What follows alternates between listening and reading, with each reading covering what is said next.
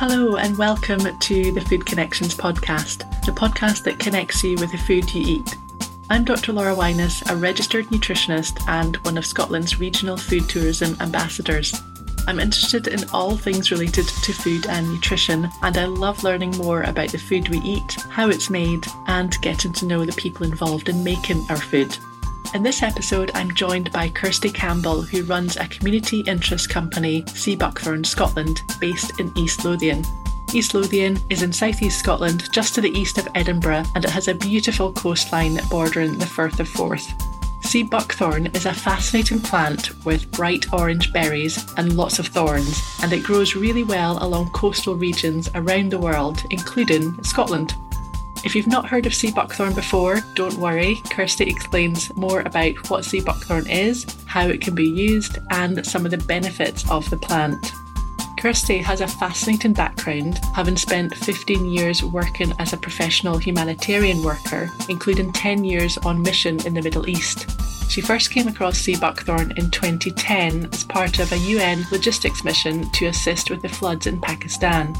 When she returned home to Scotland in 2013, she found buckthorn berries growing within minutes of where she lived, and that these amazing berries, a unique source of nutrition, were largely being overlooked and in some cases destroyed. While our population is suffering from increasing challenges in heart health, diabetes, obesity, and mental health, Kirstie decided to apply her passion for food security, local solutions, and herbal healing, plus her so far underutilised chemistry degree, to work in founding Buckthorn Scotland to tackle these issues. I hope you enjoy listening to this episode. So I'm delighted this morning to welcome Kirstie Campbell to this episode. Hi, how are you this morning, Kirstie? Morning, Laura. Not bad, thank you. A lovely sunny morning in November when we're recording this. So you've been quite busy, I believe, recently with buckthorn. Yeah, we have about 3 months worth of harvest time, which you'd think it sounds like quite a long time. And when you're doing it, it is, but it actually passes very, very quickly. And when it does finish, there's always a bit of time you need just to sort of take the thorns out of your fingers and get ready for the next things on. Just to breathe a sigh of relief and relax. Well, it sounds quite intensive. We'll get on to talking about buckthorn and what it is a little bit later on. But first of all, do you want to kind of explain a little bit about your background? Because it is quite unusual, shall we say. I've heard a little bit about your story, but do you want to explain your background and your experience and how you ended up working with buckthorn? So, well, I actually started off doing a chemistry degree in Edinburgh. And I have to say, I didn't really enjoy it very much. And I got involved with Officers Training Corps, which, you know, through that I met people who were doing what I thought were more interesting things than sitting in a lab. And I came across humanitarian aid work whilst I was volunteering in Bosnia with a friend, and basically got the bug for humanitarian aid work, went on to do a master's in it. And then I worked across mainly the Middle East, also North Africa and Pakistan, working with the International Committee of the Red Cross and the World Food Programme, along with another medical NGO. And I was doing that for a period of about 15 years, 10 of which were back-to-back missions on the front lines of different conflicts, such as Gaza, Iraq, Syria, Pakistan during the floods. Pakistan was where I first came across buckthorn, as we were responding to these huge floods. I mean, poor country, just as they had in 2010. The floods swept all the way through from the north down to south of the country, sweeping away roads and whole communities. And we were providing aid by helicopters, fixed-wing aircraft, hovercraft, tractors, whichever way was possible. And so we were due to provide some food during the winter. The Americans were very keen we were going to provide food during the winter to communities in the north. And the National Disaster Management Authority, they know their country very well. And they said, absolutely not. These people in the north have been surviving off buckthorn and nuts basically during the winter for generations. And if you start to provide food to the people in the mountains during the winter, they will become reliant on aid. They'll lose their coping mechanisms. So you'll be doing more harm than good. And I thought, well, what is this buckthorn? You know, never heard of that. And I went on to work in Libya and 2 years working on Syria from Turkey before really I came across or thought about it again. But in the meantime, I have to say I was much more mindful of the mechanisms that they have in country, you know, what locally available foods that we don't think of, that, you know, not just in the markets, but the weeds, you know. And anyway, I came back to Scotland and was trying to work out what I was going to do next, walking my spaniel along the beach. And I came across, amongst other things, and came across sea buckthorn actually in Scotland, and a huge amount of it on the east coast. And I tried one. I wasn't quite sure when I first tasted one, I have to say, because it's a very unusual flavour. But strangely, after that one, you just want to try another one. It's really sour. It's kind of citrusy, but absolutely delicious. And you can feel the nutrition of it straight away. It's almost like having a sort of an intravenous vitamin C or something.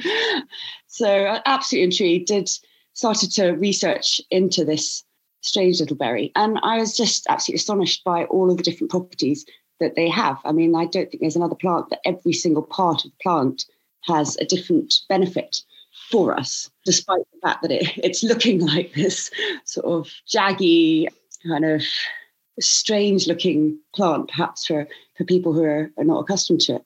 Kind of a big kind of bush, isn't it? With very big thorns. With very long thorns. Some of the thorns are probably, certainly longer than my fingers. And I think I've got quite long fingers.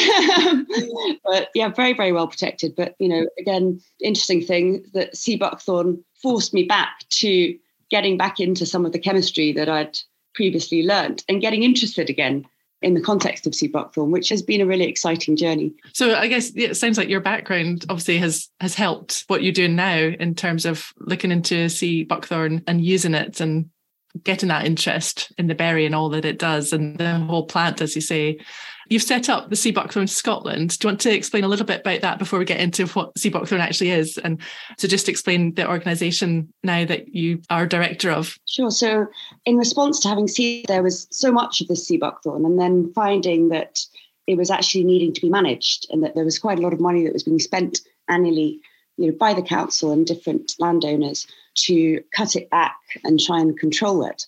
That whole parody of, there being this huge and the huge benefits of it.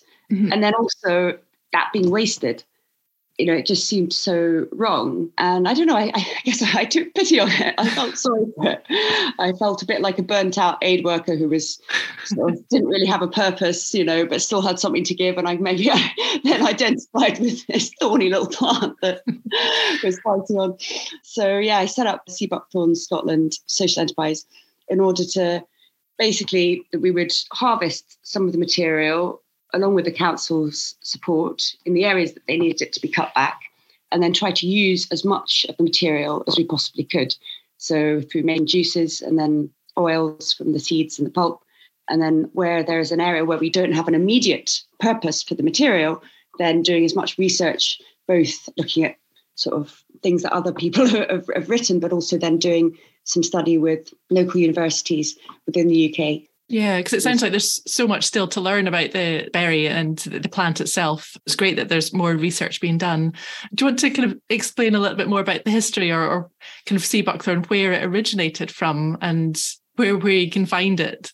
So I think it's about 4,000 BC as some of the earliest records in Tibetan medicine, where they've got some sort of concoctions with sea buckthorn and licorice root and various other, I think it's 5 different ingredients they were using within their medicine then. Within the West, it's been relatively new that it's been sort of rediscovered or utilised. I don't know the reason why. It's very interesting. It's like one of those mysteries, but it has been around in the UK since at least the post-glacial period, which is a good amount of time. A while ago. And it's a pioneer plant. So, it can grow in areas that other plants can't grow. What it does need is light, but it can tolerate, temperatures of certainly between minus 40 and plus 40 degrees. It can tolerate sandy soils, a whole range of different pHs, alkaline, acid.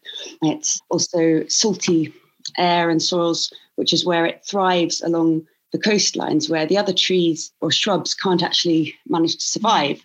Sea buckthorn comes into itself, but it's a nitrogen fixing plant. It's got these amazing rhizome roots that underground, which have bacteria called Frankia bacteria, which fixes nitrogen at a much higher rate than things like soybeans that we think of as enriching the land. So it's very good at sort of cleaning the air and enriching the ground under it. In terms of the medicinal properties of it, the Russians actually they got a military program around the time of the first space mission. So, the first man who went to space, the Russian spaceman, had sea buckthorn and cottage cheese as part of his space food. Wow.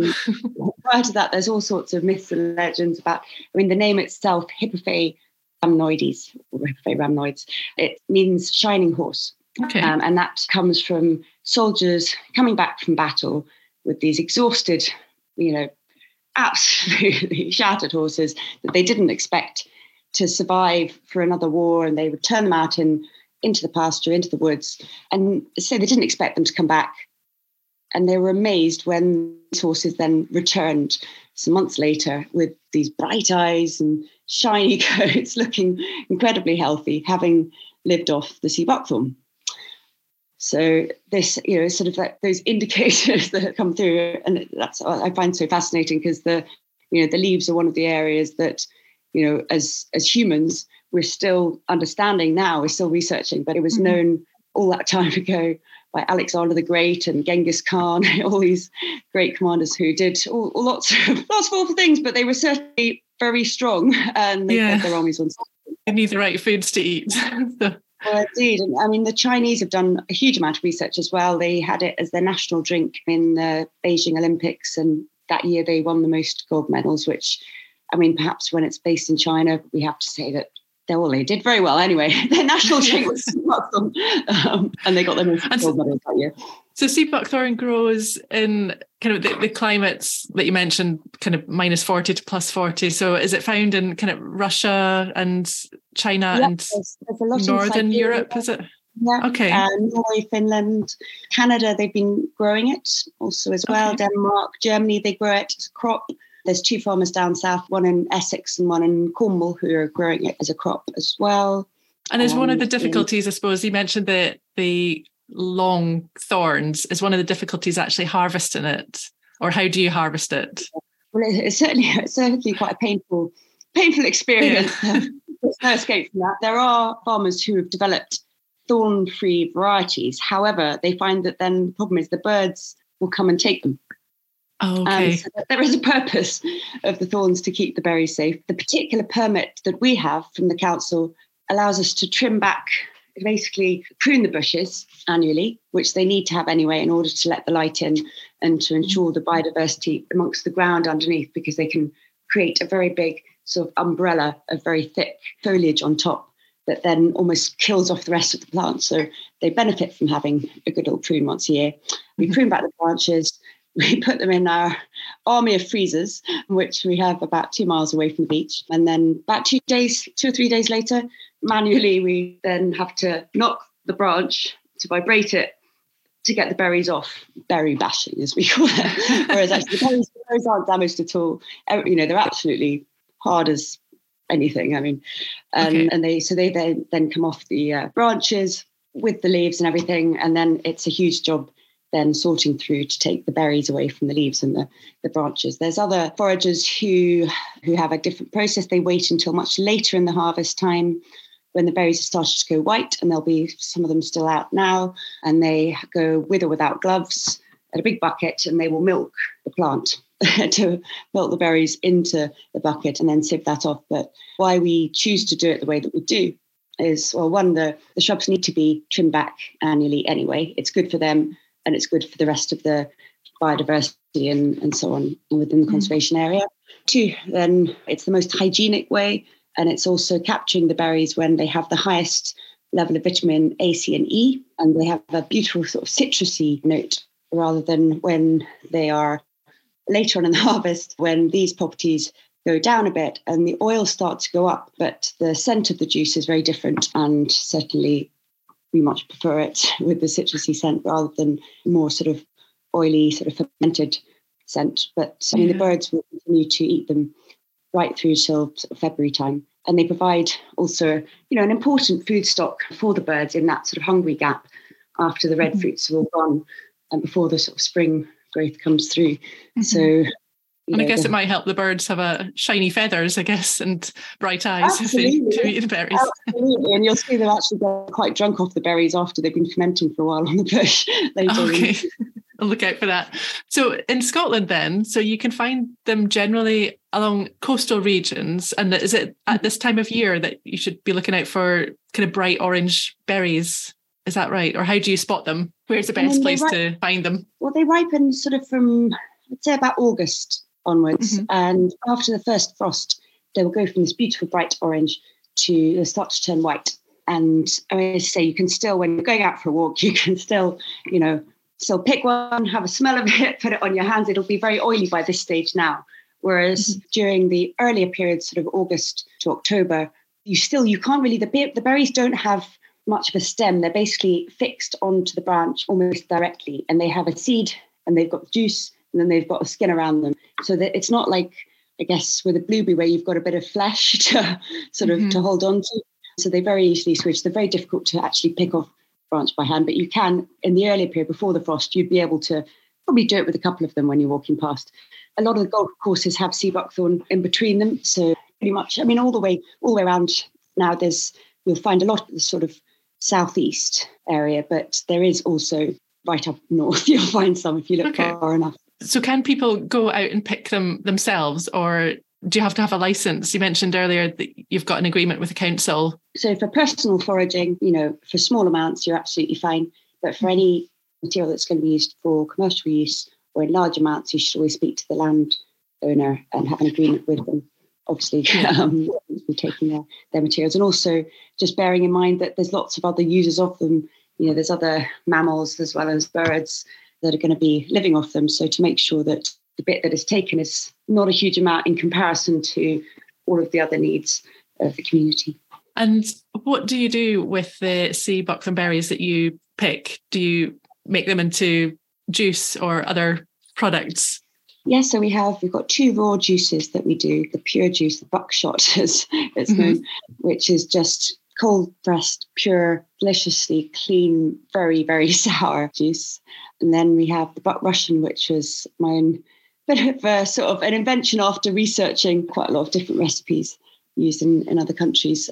It's based on a Moors, which is traditionally drunk in, countries sort of like Ukraine, also in Siberia. They make a lot during the winter to keep the berries or the juice during the winter. Basically, you've got the juice and then you're also getting an extraction from the pulp and the seeds as well. And then you add some sugar. We use organic raw cane sugar and we also add organic fresh ginger root. And it creates something that's much easier to have as a way of taking your daily vitamins. And if you're having a 50 ml shot, it's not any more sugar than it would be in a glass of orange juice. So it's quite a tart kind of flavour. It's quite a sharp flavour. Is that right? Yeah. I mean, the buck Russian is the closest way we could say it's sort of like a healthy Haribo, perhaps, because you've got that sweet and the sour in there. But the pure juice is definitely, I think, sort of lemon juice type of sourness, and it can be used a similar way to lemon juice. And it's going to give you a big kind of kick of vitamin C. And what's the other kind of key nutrients that sea buckthorn gives? Yeah, the highest, certainly vitamin C, a 50 ml shot is basically all your vitamin C for the day. So use it sparingly. But it's also equivalent to having the omega-7 tablets that people get for dry eyes. Having a 50 ml shot of sea buckthorn is basically like taking one of those, if not a bit higher than that, which is very good for lubrication throughout the body as well. There's lots of new research on omega-7. Encourage people to have a wee look on it. And is omega-7 the one that is quite rare to find in foods? Am I right in thinking that? Yes, you find it in macadamia nuts and sea buckthorn pretty much. I mean, our body does produce some itself, but the type of omega-7 that sea buckthorn has is very specific to sea buckthorn. Because we talk a lot about omega-3 being very good for heart health and eye health and brain function, and that's found in oily fish. That's one of the main sources in the diet. But the sea buckthorn has a range of the omega fatty acids. Yeah. I mean, it does contain 3, 6, 7 and 9. But it's just that the 7 is particularly high. The 3, 6 and 9 are also in the seed and the skin. And so any of that doesn't go into the juice, we've been extracting using supercritical CO2 extraction, which is a very environmentally benign, nice way of extracting the oil so that it's completely clean. So then that can be either used in skin care products or used as a supplement. Absolutely. Brilliant. So many uses for it by the sounds of it and so many potential benefits of it. And your product, so you make the juices and the Buckthorn, was it? You mentioned the shot. Right. So do you sell that locally just? Yeah, we do a lot of direct orders these days. We've done during lockdown, we offer it through other local suppliers, but it's very easy to deliver locally within Edinburgh and East Lothian. And then we can send out the juices as well by post to people wanting to try them from further afield. And can you use the juice or the sea buckthorn in recipes and cooking? Does that work? Is it really just to juice? Or I tend not to heat it over about 60 degrees because there's the malic lactic acid change, so you get a difference to the aroma. But I mean, that's a personal thing. So I would tend to use it more, on salads or with fish, or, you can put it on chicken or what have you. You can also, if you dry the berries and grind it down, you can get umami flavors, more kind of earthy, kind of more savoury flavours from it. Yeah, which, I mean, that's the fun thing with sea buckthorn is you can deconstruct the different parts of it and get a lot of different flavours to add to your diet. And the leaves have a sort of green tea kind of a flavour to them. Yeah. So I have tried sea buckthorn tea before. So is that using the leaves rather than the berries, or a bit of both? Well, there's Etiquette, local company, use our dry berries in their tea, but you can also drink the leaves as a green tea. And the leaves, they have a huge number of properties to them, which are highly underappreciated as yet. Certainly within the scientific community, we're all very excited about them. Yeah. They can help to protect you from radiation, for example, help to protect you to survive under oxidative stress as well. Yeah, a huge amount of research out there if people want to have a look. And you've been involved in some of the research being done by universities throughout Scotland, is that right? We've done a few different collaborations with different universities and other companies as well. We first looked at the difference of the harvest time of the sea buckthorn berries for the purposes of gin, brewing and distilling department, so that we could understand really the best sort of aroma profiles and stuff if you were wanting to use it for that purpose. That was really interesting. And then we worked with SRUC, Scottish Rural Colleges, on developing a sea buckthorn ginger beer and a water kefir as well, which unfortunately we haven't been able to actually roll out to sell ourselves, but it's certainly very delicious. Okay. And we worked with Bangor University on extracting the seed and the pulp oil, and also we made a leaf wax. The leaf wax is very, very interesting because it's something that's not really, it's a very new way of approaching the leaves, but they have, compared to other leaves, as a vegan source of wax, it has great potential. It's incredibly green, but it has a melting point of about 80 degrees. And there's, I guess between 4 and 6% wax that could be extracted from the leaves, which actually compared to other leaves is actually quite high. So it's something that we're looking at and seeing, if there are applications for that. But we've just done our own following up from Bangor, though, having saved all of the pulp and the seed and dried it and hand separated it all and sent it off the first time to actually get extracted ourselves with another company. So we just received the bottles back, which is very exciting. And there are some local companies, including Raven Botanicals, who are using them in their skincare products. Fascinating. Nice to have those sort of collaborations with other local companies where they're able to use actually properly Scottish hand harvested and greatly loved sea buckthorn oils in their products. Yeah, well, it's something that's so amazing just right on our doorstep here in Scotland. It's something that has so many applications and possibilities to use it. It sounds quite an amazing berry. Yeah, even like the woods, the branches themselves, they have a very high heat value. And so, if bushes must be cut down, what we are advocating for is that at least the material is all used so that it's not wasted, because apart from anything else, it's a big amount of carbon that we released. We had a project with Sustainable Thinking Scotland looking at the biochar potential, so that if they need to be cut down, if these guys can actually make them into these blocks of biochar, that they can keep that carbon and store it so that it's not released back into the atmosphere. And so with Sea Buckthorn Scotland, do you have a small team of people working with you? Yeah, we have a very small team. And we've had some lovely helpers during the harvest, particularly some wonderful chefs who've come out to help us. It's really nice to be able to show people who are using the berries in their work where they come from, all the work that goes into providing the juice, and so that they can actually, feel and understand and see. And it's really fun. We've had some really good days out. And also with the Royal Botanical Gardens as well, we've had some lovely volunteers from their herbology course who came to assist after we had a chat with them. So that was really nice. It sounds very kind of intensive for the few weeks that they're available at the right time to get them harvested and in the freezer. Absolutely, yeah. And I mean, certainly the onward processing of, separating all of the material. In some ways, actually just getting them in the freezers is a small part of the work, and then removing all of the thorns and leaves and everything. So we've just got the clean berries for making juice.